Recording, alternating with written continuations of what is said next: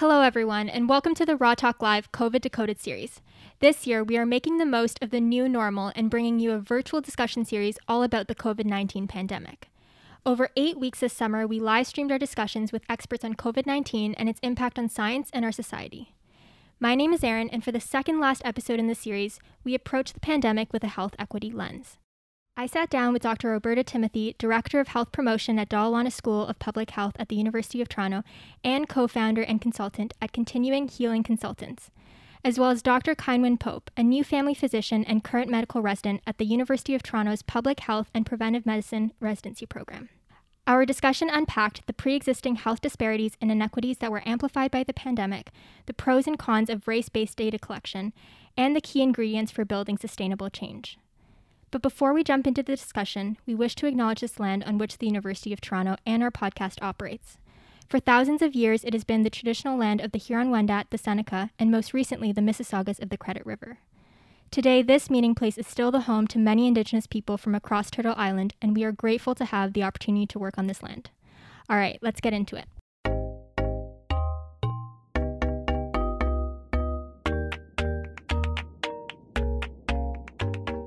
Both of you are very strong advocates for health equity in your respective work and professions. And so perhaps this would help to our viewers to get to know you both a little bit better. So maybe, Kynwynn, I'll turn this one to you first. Can you tell us about a little bit about what motivates you to address and advocate for issues of health equity at the forefront of your work, and what keeps you inspired to continue to do so? Sure. I got into this work originally because I had a lot of internal motivation around, seeing and getting fed up with issues of injustice in society. And I was drawn to health because initially the whole science thing, but also because you can see those injustices reflected in health. And so focusing on health kind of helps you make people feel better and well-being, and that's great, but also allows you to work on those injustices at kind of this more upstream level. And so that was really reinforced when I got into medicine and started seeing patients, because it became a lot more clear kind of what needed to happen and what people are experiencing around me with the social determinants of health, like all of those living conditions that were leading to them to see me as a family doctor.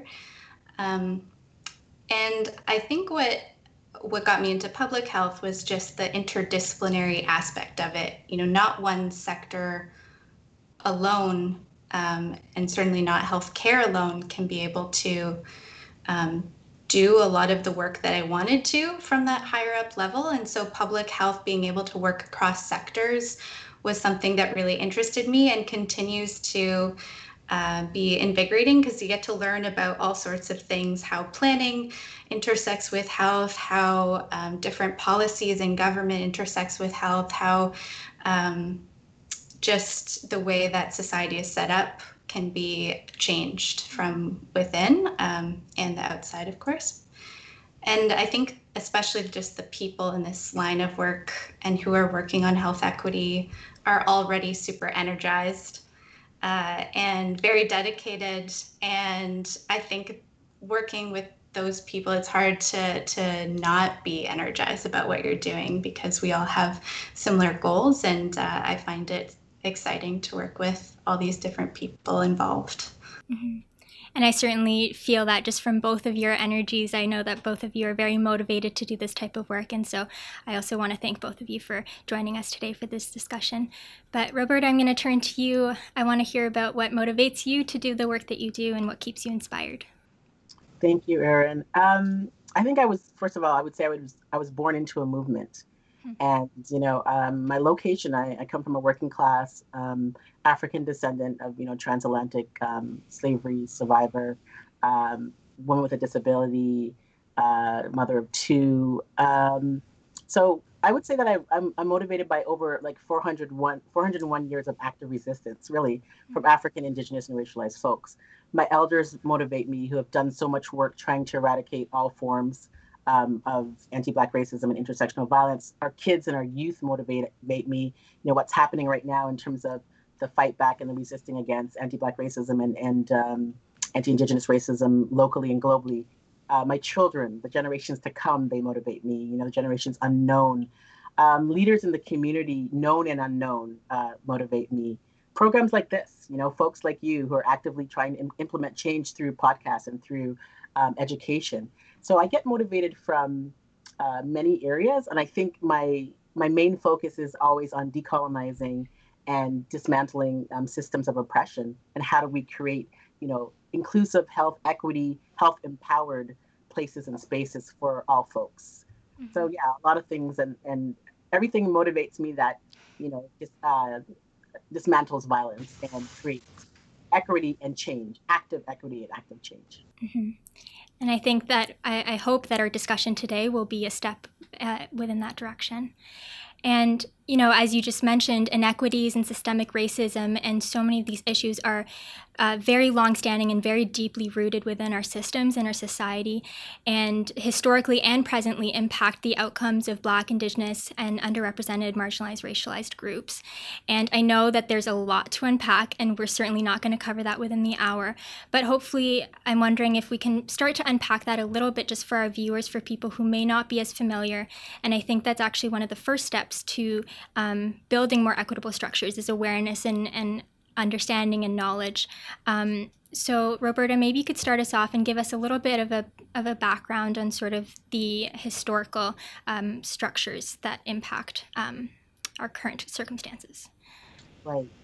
So that's a huge question. Yes, I know. But I think it's an important question.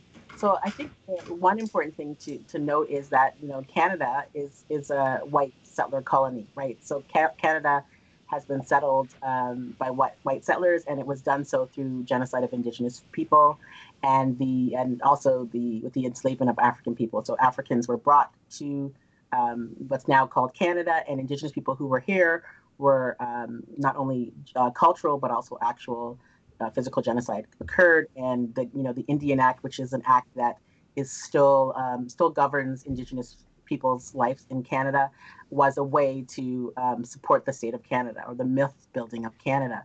So I think there's certain policies that people should know. So one policies or processes. One is genocide. One is the transatlantic slave trade. One is the Indian Act, the British North American Act. I'm just going to name some things, and people can, go research them. Yes. The Code Noir, which was a anti-Black racist policy that governed Africans in Canada, which is now called Canada. It was governed by France at the time. The right to vote, and the history of the right to vote is really important. The 60s Scoop, the Chinese Exclusion Act, Komagatu Maru, Japanese internment camps. These are all racist policies that impacted health equities for African, Indigenous, and racialized folks today. The criminalization of homosexuality until 1969, bathhouse raids in gay bars, the mistreatment of Haitian and Vietnamese boat people in the Canadian context. Missing and murdered Indigenous women and girls. Very critical to understand that the murder and missing of Indigenous women and the violence against Indigenous women is related to the health inequities that we see today. And it continues today, by the way. Bill C-45, the Cannabis Act, the Canadian Mental Health Act, Children's Aid Society. Indigenous and African children are in the largest numbers of children who are in Children's Aid Society, and that directly has to do with anti-Black racism, anti-Indigenous racism. The criminal justice system, also Indigenous and African folks are, the largest numbers of populations who are incarcerated. Educational system, which is really an educational apartheid system that sees Indigenous and African and racialized folks, particularly Indigenous and African folks, not getting through, not being able to sustain education or get education that is without experiencing violence. Housing insecurities, food insecurities, HIV stigma. These are some of the important pieces of understanding of the Canadian history. So policies, practices, and institutions that have impacted health for Indigenous, African, and marginalized populations have to do with some of those policies that I related to. And what it basically has created is an apartheid healthcare system, a system that has that doesn't treat everybody equally, that people don't have the same access or the same health results or health outcomes based on race, gender, sexual orientation, age, disability, and the kind of intersectional identity that comes directly from a history of violence, a history of brutality that then has now impacted or continues to impact our communities. Mm-hmm. Thank you for giving us a really quick overview of so many different factors. And it's, as you can imagine, it's incredibly complex and layered. And to be able to create more equitable structures moving forward, you have to understand where all of those things have come from historically in order to move forward and also to make solutions in the present. And, there are certain terms, and I think that we perhaps take for granted right now within our discussion, but I'm wondering, Kind Wen, if you could help us to just define some of these terms to set us up moving forward, such as intersectionality and positionality. And we know that, so many, the intersection of social categorizations and identities that each of us hold can either contribute to privilege or oppression, as we've just heard. So I'm wondering if you could help us define some of these terms. Yeah.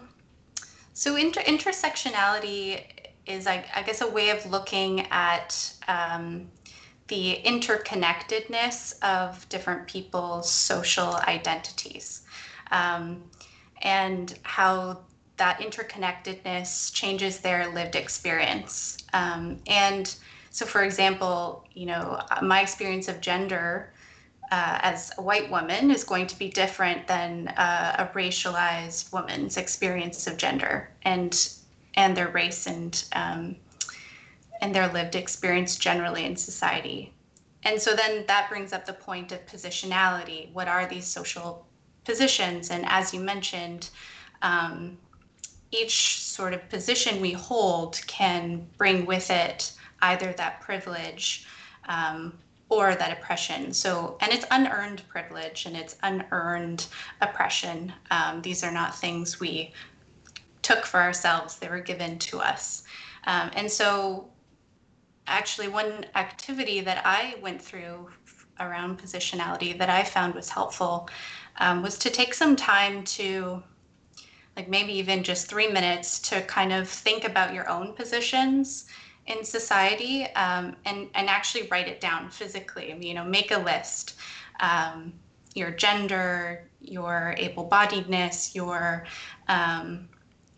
race, all of these things that contribute to our experience of in society. And you'll notice that at the end of it, if you compared with a longer list of all of these types of positions, that you're missing some. At least I found that. And it's those positions that you leave off are often the positions of privilege that you're blind to. And as you mentioned, understanding where you are in society and how your position and intersectionality contributes to your own perceptions can really change how you approach things. And we'll get into that also with COVID and responding to COVID. Mm-hmm. And thank you for raising your own example. And I think that's a really important exercise for all of us to take on moving forward. And so maybe, we'll switch gears now and to talk about health equity or inequities within the context of the current COVID-19 pandemic, as we've kind of set up a nice backdrop for it. And really the beginning of the public health response to the pandemic was flattening the curve. And we had lots of essential measures put in, such as social distancing, social isolation, quarantining. And the expectation is that, everyone can do that and that it can flatten the curve universally. But what we've seen is that COVID is not the great equalizer. And we've seen sort of a new pandemic of inequality, or not new, but perhaps an exacerbation of the existing pandemic of inequality. So my question, I guess, is how has the pandemic exacerbated the existing health inequities that we've already discussed so far, and contribute to increased risk of COVID-19 for racialized, marginalized, and underrepresented groups? Roberta, maybe I can start off with you. Yeah, thank you. I just want to say one more thing about intersectionality. Yes. I think it's really important to note also intersectionality comes from Black feminist thought and critical race theory, because I think sometimes that's not talked about. And I really think that to understand it is to know the history. And I just want to put that out there. It's critical to understand that history, particularly when we're talking about what we're going to be talking about. So we know that before COVID, I want to go back a little bit. Before COVID, we know that there were health disparities for Indigenous, Black, racialized, marginalized communities. Just want to give a couple examples. Diabetes rates doubled among Black women from 6% to 12%. Black women have a higher risk of developing cardiovascular disease than Black men. Among ethnic communities, Black women have had the most drastic increase in rates of high blood pressure, increasing from 20% in 2001 to 27% in 2012. And the reason I say that, because we've had these health injustices before COVID. So that during a crisis like COVID, of course, we see that this is intensified for African, Indigenous, and racialized folks. But particularly, I want to speak about African folks and what's happening. So one thing that I think is really important to note is that who is susceptible or who are in positions of health inequity in our communities. So we know that precarious workers are one group of people. We know that essential workers are one group of people. We know that migrant workers. We know that people who live in multiple dwellings, so they have more than 3 to 5 people living in their house.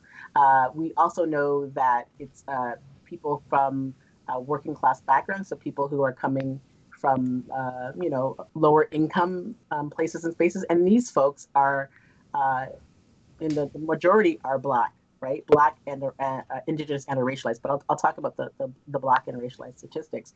And this is locally in the Canadian context, and it's also globally, right? So this is not only a trend, and I think when we look at global health and we look at decolonizing global health, it's important to connect these health disparities, that there are health disparities globally that have health inequities for Indigenous and African and racialized folks.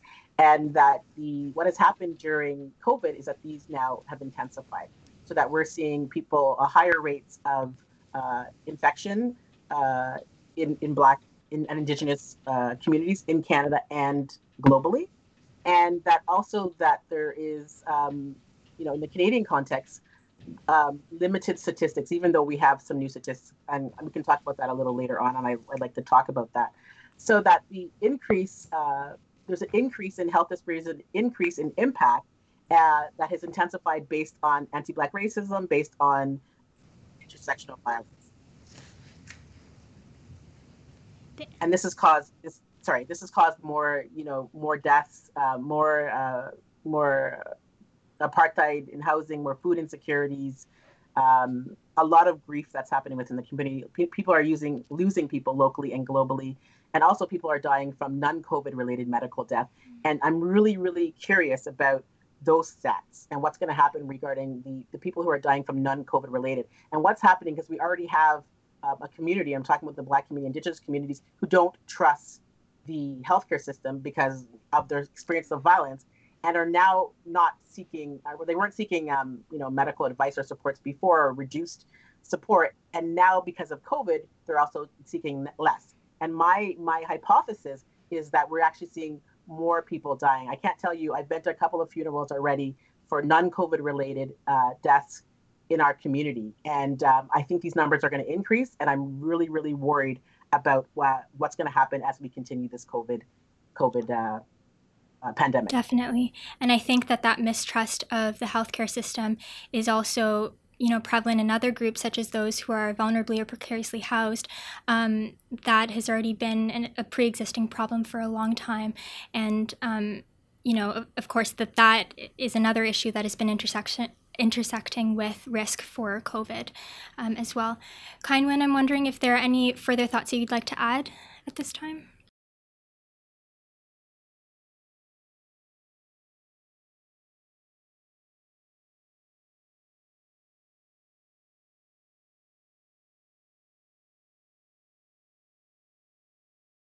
One thing I wanted to touch on, just to add to what Dr. Timothy was saying, is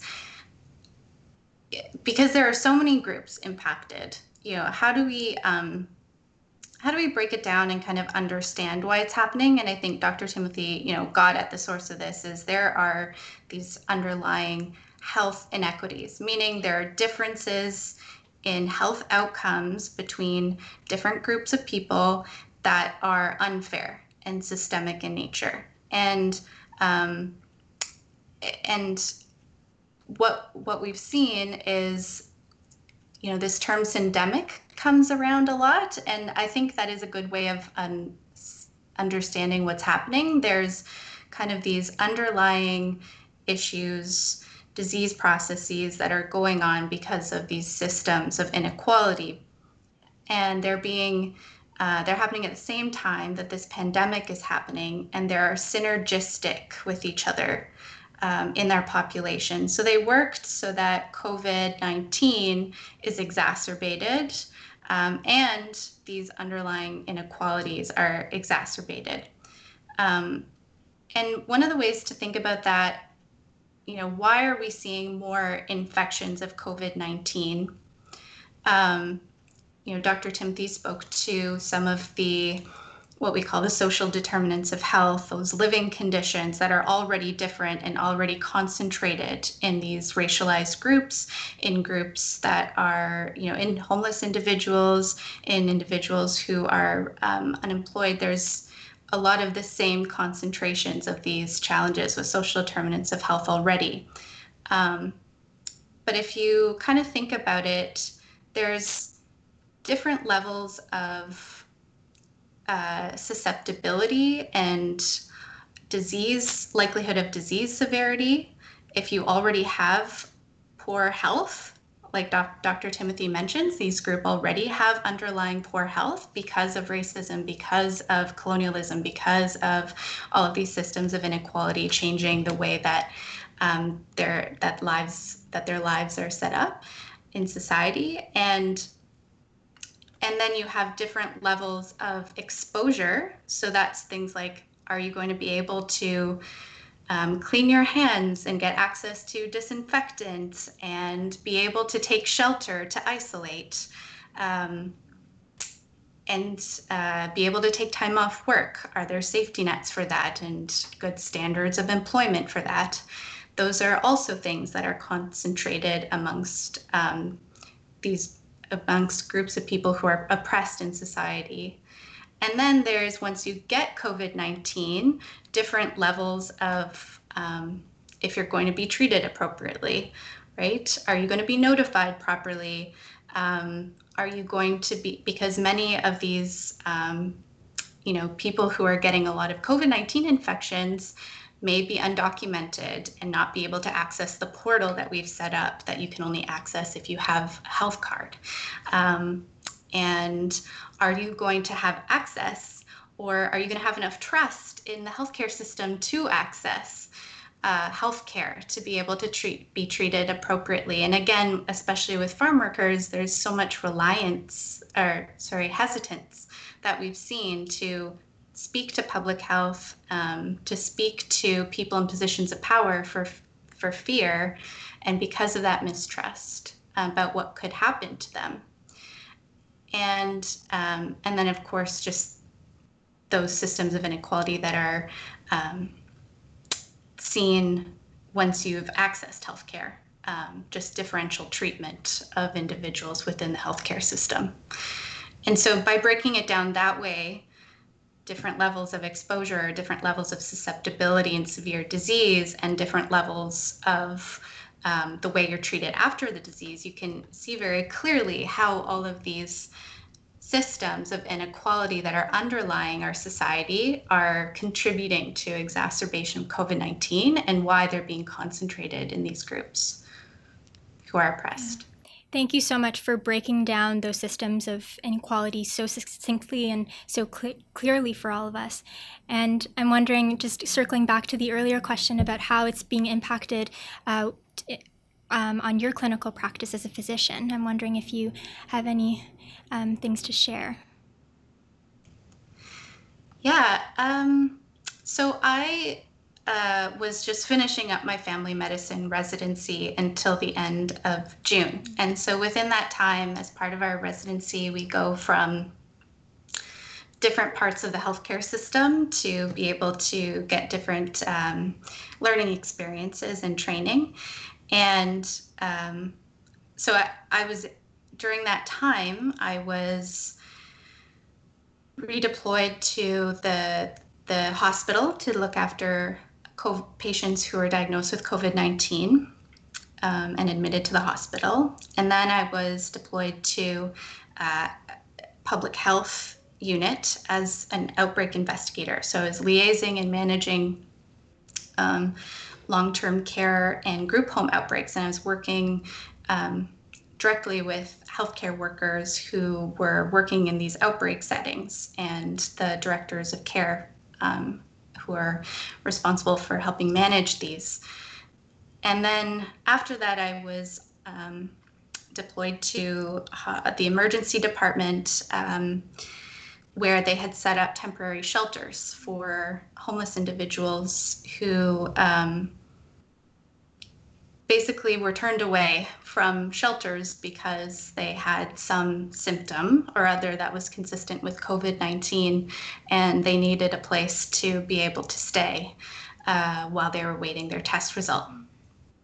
And so they turned the emergency department into these temporary shelters, and I was rounding on these patients. And then after that, working in a community health center that primarily looks after racialized women.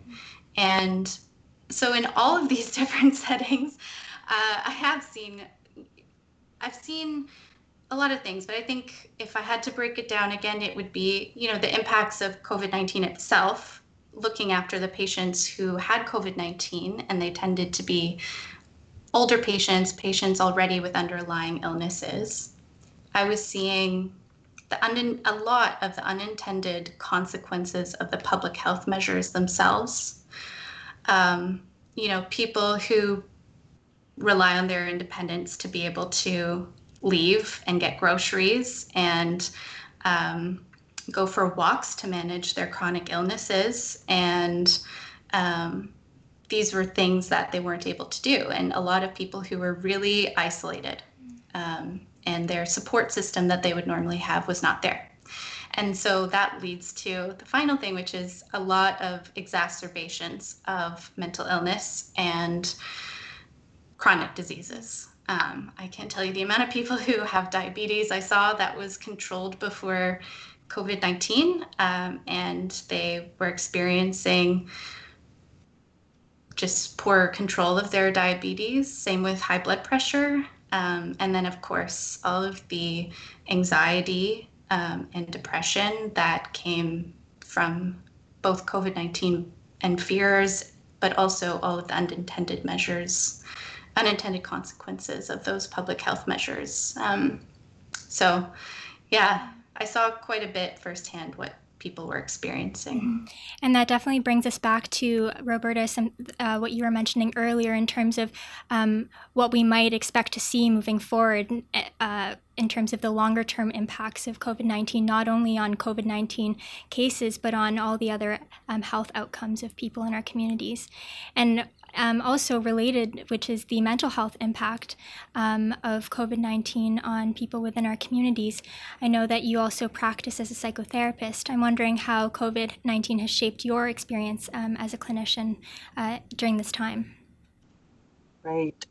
Just to add, I think, to Dr. Pope's answers, increased anxiety, increased depression, what people call post-traumatic stress, which is sometimes just traumatic stress, depending on if you're having, continued trauma from many other spaces.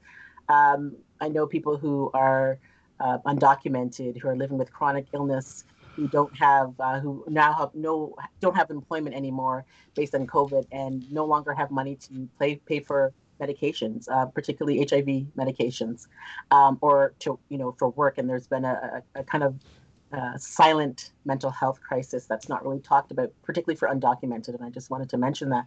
But also, in terms of gender violence, women abuse, child abuse, there's not only has it increased, and it always is here. We can see in the media reports of women being murdered still, and children being murdered within this crisis, which was it was like that before, but not getting the supports.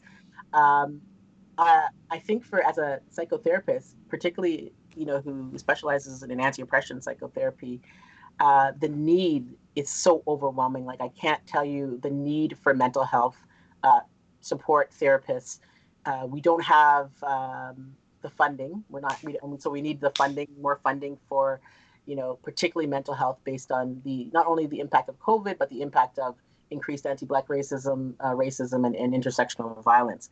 The need in the community to deal with grief, as I said earlier. People are dying. I've gone to so many funerals. There's many people who are not able to say goodbye to their loved ones as a direct result based on the COVID restrictions. So the mental health implications are varied. We need more funding, particularly for racialized folks for counseling and mental health. We need to also look outside of the box of psychiatry. I'm not saying that there's not some psychiatry needs, but we need to look at mental health supports and how we can, provide people some of those resources and sources. Training of mental health practitioners that are able to work from an anti-oppression or decolonizing process. So, the work has increased. I wish I could take every person, called me or wants, and I can't. A lot of referring going on, but even with the referrals, everybody's overwhelmed. It's a really overwhelming experience, and I think it's going to increase, particularly if there's going to be a second wave of COVID-19 in the fall. We're hoping that something magically disappears, but it looks like it won't be, and that increase of mental health. And I also want to say the impact. I am fearful of the impact in terms of suicidality, and it being not only the isolation, which is one big thing, but also dealing with the amount of death and distress. I think that the suicidality prevention work, particularly from an anti-oppression perspective, needs to be looked at. And thank you for raising that. And for just our viewers out there right now listening, we also had our third episode of the COVID Decoded series was hosted by me with Don Alexander from CAMH, as well as Dr. Rima Stara from UHN. And we talked specifically and had a longer discussion about the mental health impacts of the pandemic and the need for culturally appropriate and sensitive care and mental health, and also mental health services for healthcare workers during this time. And I think that all of these things are so important. And so thank you for raising these issues again. And maybe bringing it back to something that we also discussed a little bit earlier, was the collection of race-based and sociodemographic data. And since the beginning of the pandemic, there have been increasing calls and advocacy for the collection of this data. And finally in May of 2020, Toronto started collecting this data, and actually last week the report was released from the City of Toronto and Toronto Public Health. I'm wondering, what is the importance of collecting race-based and sociodemographic data? The fight for race and socio-demographic data is a fight that started again before COVID, right? Mm-hmm. We wanted to know what's happening within the community. We know that there's a lot of experience of health violence. We wanted the numbers. We want to have a quantitative, kind of project about the numbers of what was happening. I do want to say that, Dr. David Williams on April 30th, the Ontario Chief Medical Office denied the importance of collecting race-based data. And it's important because we talk about the mistrust. And when we continue the conversation to what's next, we have to debunk and be responsible and accountable for what goes on. And that still hasn't happened. I'm really happy that we have some data. That's great that we have data now. And the data, unfortunately, states what we have been saying. And I'm saying we as, Black, Indigenous, and racialized leaders in this community who've been doing the work. And, there's a Black health leaders wrote a letter. Dr. Eileen Davila in April, she talked about the importance of collecting data. But I also want to say is what happens with the data is critical, and who collects it is important. So having, Black health researchers, Indigenous health researchers, people who do anti-oppression work, need to be part of the team that's collecting this data, and it needs to be done to create interventions and programs and give resources to programs that are already doing really amazing work to support, racialized populations. So we don't want the data to be collected by, people who have no idea what to do with it, put it that way. We don't want the data to be a surveillance piece. We're surveilled on a daily basis by police and other government systems. We want the data to be able to do real active change work.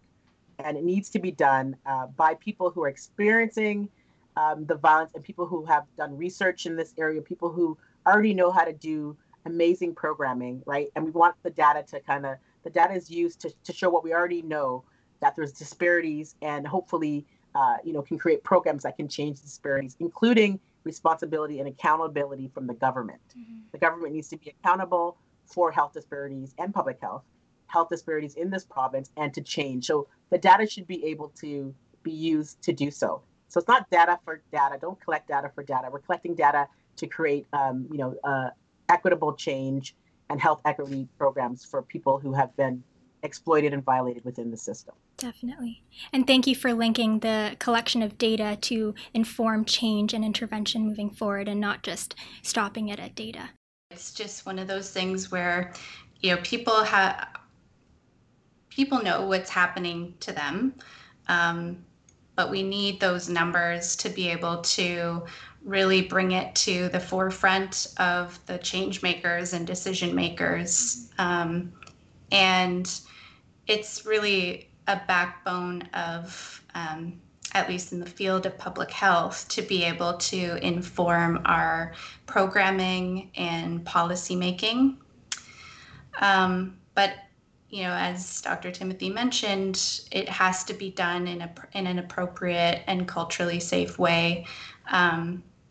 The more that I learn about public health and the history and all those acts and everything that Dr. Timothy mentioned earlier, the more I've at least aimed to understand how public health as a field, and of course government, has contributed in the past to those systems of inequality through inappropriate collection of data.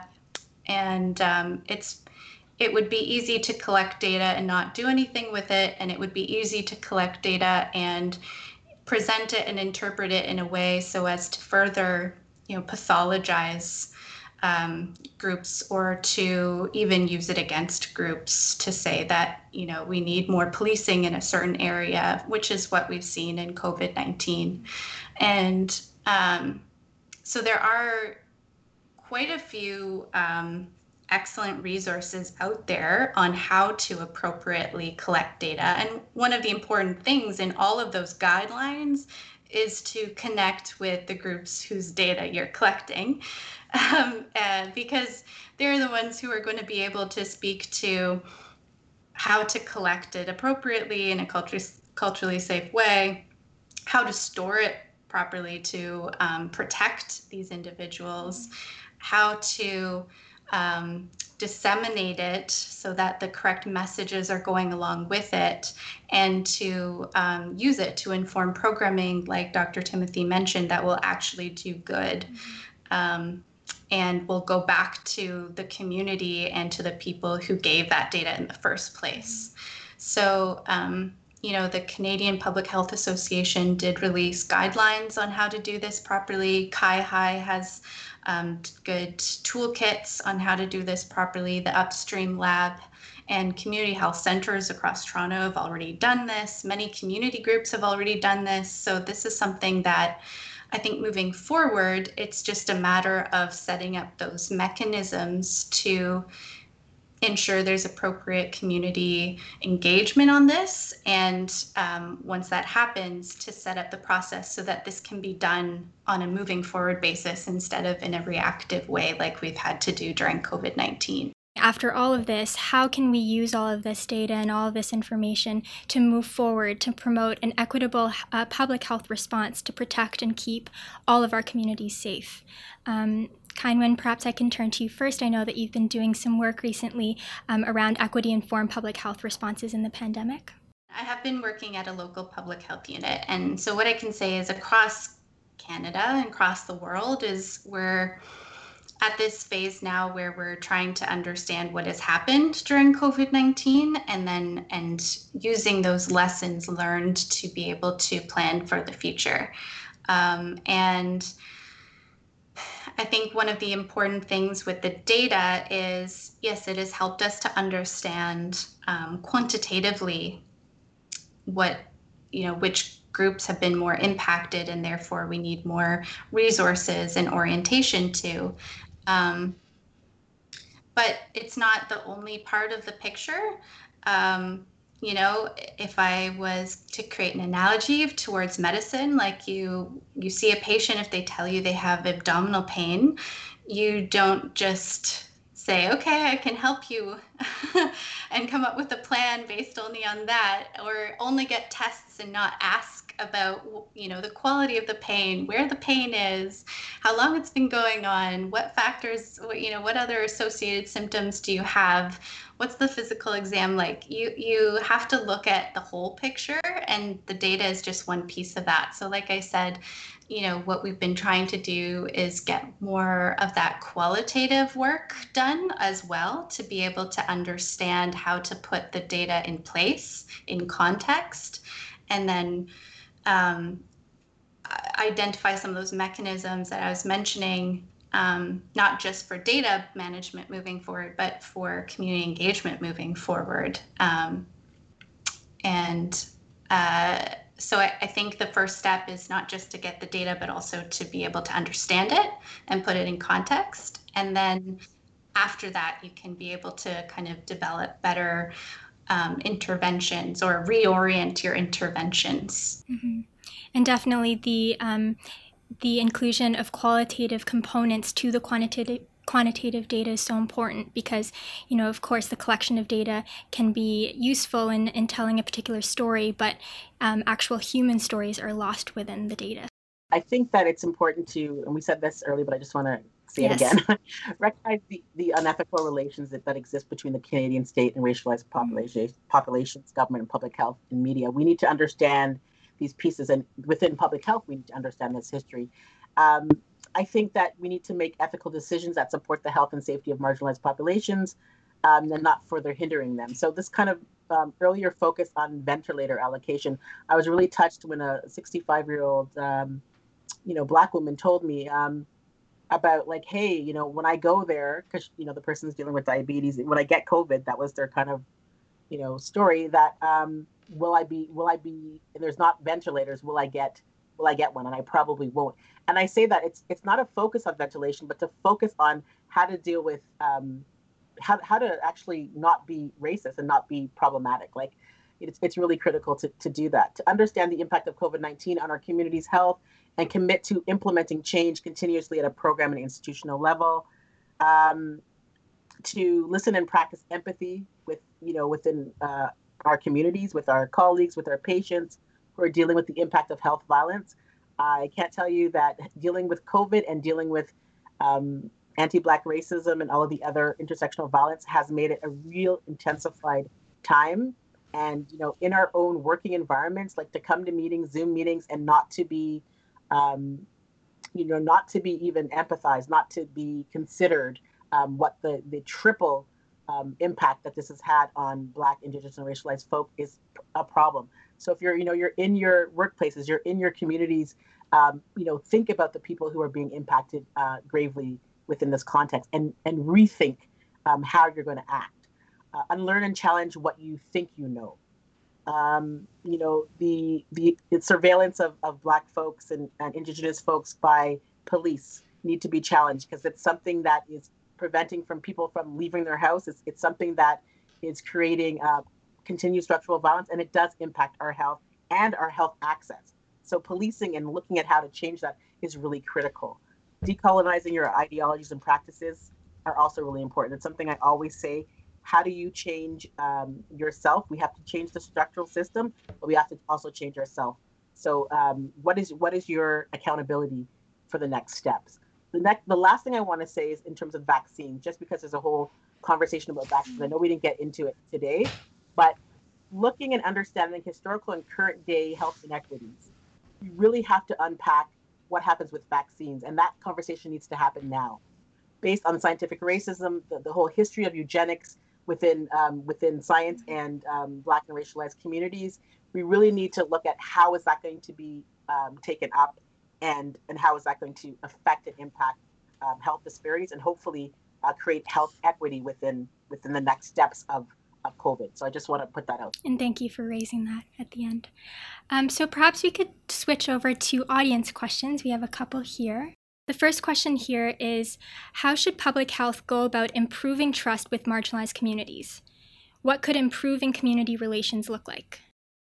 We have a lot of work to do on the trust aspect because of how long and bad the history has been between the government agencies, organizations, institutions, including the field of public health.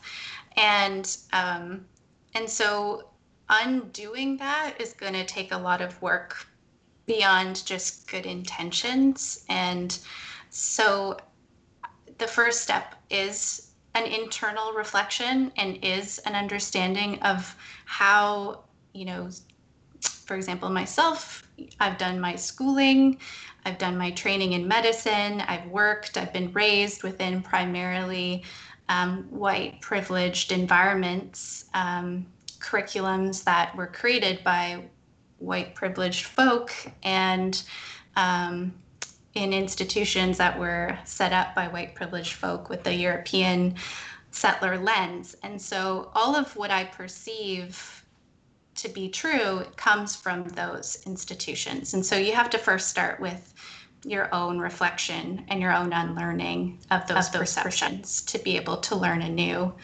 And then from there, understanding how you can be accountable and how you can be transparent with the community that you're trying to serve. In public health, it's interesting because its goals are about population health. And so its goals you would think are very well aligned to be able to do this equity work. But because of a lot of those historical pieces and the way it's been set up, it does take a lot of that reflection on an institutional level, as well as the personal, to be able to unlearn that institutional piece as well. Reflecting, unlearning at the personal level, at the institutional and organizational level, and then reaching out to the community and listening to them, but not just listening, incorporating and being accountable to things. And I think only there the relationship will grow and hopefully will become better over time. I don't think it'll change overnight to be able to build that trust. The second question here is, what can public health units do to address the disparities while balancing active pandemic activity efforts prior or in anticipation for a second wave? And it is the question on a lot of the public health units' agendas right now. It's actually, I just had a meeting today about how at the health unit I'm working at, there are all of these lessons learned coming together from a planning perspective for a second wave for the COVID-19 response, and a lessons learned summary of the equity response for planning for a second wave. And that's what I'm working on. And part of what we have had to recognize is we did have to react really fast during that first wave, and now is the time to do all this planning. And hopefully what it means is that we're able to achieve a bit of a better balance moving forward now that we have a bit more breathing room. And maybe it's helpful for folks to kind of understand there are these these 5 different phases to pandemic preparedness and response. So there's prevention and mitigation and preparedness, response, and then recovery. And so we're kind of bordering this recovery, response, prevention all at once. And I think it's just important to go back to key principles of how to incorporate health equity work in a public health response when we're doing our active management of COVID-19. I think that, we need people who look like myself. We need Black racialized folks in positions of power in public health. We need people, and not just who look like myself, but who have an analysis of anti-oppression and decolonizing health perspectives, who can help support the leadership needed to really decolonize, public health, right? And for active allies who are, also decolonizing their own practices, as Dr. Pope has said that she's doing in her own practice. We also want you to be a part of this process. But I think the leadership change is critical. Changing that power dynamic and changing, giving groups that have been marginalized and, treated violently access to power. And within that context, I think it's the heterogeneousness of our community. So we're not looking at just one aspect. We're really looking at incorporating, a lens obviously on race, on gender identity, on sexual orientation, on age, on disability, on refugee status, on education, on undocumented, all of these, probably missing some other ones, but other religion, spirituality, and how that connects to health. So really looking at rethinking how we do public health, number one. This dichotomy between academy and community needs to be separated. I come from the community. I work in the academy. I'm from the community. So the work that we do has to be integrated in our community and reflected in every aspect that we are doing. Our curriculum needs to be decolonized. I know in the health promotion program, a part of my work here as a new director of health promotions is to decolonize the curriculum and start to have an anti-oppression lens in terms of how we're training, public health practitioners. How do we train our doctors who we're already started seeing all these programs now, having Indigenous and Black doctors, which is great. It's wonderful. But what are we training these doctors? How do we train these doctors to do health equity and anti-oppression based work? How do we look at medicine differently? How do we challenge the Western notion of medicine? There's so many different notions of medicine and systems that are out there, really, that we call alternative, which are really, these are centered systems that have, worked for thousands of years. What can we incorporate, and how can we incorporate the change and equity through these lenses? I also want to say something about granting for research. I can tell you for Black-led research grants, it's a real anti-Black racist experience, put it that way. So we need funders to actually fund, particularly, racialized, but I'm talking about Black-led research by Black-led researchers. That needs to happen. We have Indigenous health programs that actually have funding now based on anti-Indigenous racism. We need to do the same thing for Black communities or African communities. Challenge the CIHR to do an anti-oppression audit, and to be responsible and accountable for not giving Black-led researchers an opportunity to research our communities. We're like, hey, there's no data, there's no research, but we're not gonna give them that. Gosh, there's so many other things that I could say. I think this is an opportunity right now during COVID. The pain is real, the mistrust is real, but also the resistance and the hope is real. And I think, we can do this, but we have to continue to think differently, think outside of that box. We've got to be accountable for historical and current day traumas and dramas, as I like to say, and look towards the future with changing the systems that create this violence and really create health equity paths. Resources are needed. Give us resources. Again, I'm always about resources because people are like, hey, these are really good ideas, et cetera, et cetera. Give us money. I have to say that I'm heading a Black Health Research COVID project at Dalla Lana. And, they have supported the project.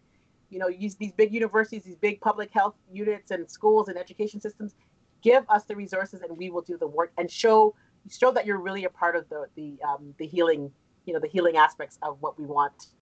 I'm wondering, Kynwynn, do you have any final words or thoughts that you'd like to share? Yeah, I think just ending off on a note of hope is really important. Change has happened and will continue to happen. And so long as we capitalize on all of the really amazing things that have brought people together during COVID and have supported, starting to put a lot of these mechanisms in place to support more change and leverage this change moving forward. I think that's really important. And just recognizing that there has been change and there will be. So perhaps we can finish off the discussion here. Thank you so much, Dr. Pope and Dr. Timothy, for joining us today. Thanks for tuning in. We hope you found this discussion informative. To kick off Season 5, the COVID Decoded series hosts sat down for a roundtable reflection on what we learned from the series and the pandemic at large. You can check out Episode 80 and the other COVID Decoded streams wherever you get your podcasts. Until next time, keep it raw. Raw Talk Podcast is a student presentation of the Institute of Medical Science in the Faculty of Medicine at the University of Toronto. The opinions expressed on the show are not necessarily those of the IMS, the Faculty of Medicine, or the university. To learn more about the show, visit our website, rawtalkpodcast.com, and stay up to date by following us on Twitter, Instagram, YouTube, and Facebook at Raw Talk Podcast. Support the show by using the affiliate link on our website when you shop on Amazon. Also, don't forget to subscribe on iTunes, Spotify, or wherever you listen to podcasts and rate us 5 stars. Until next time, keep it raw.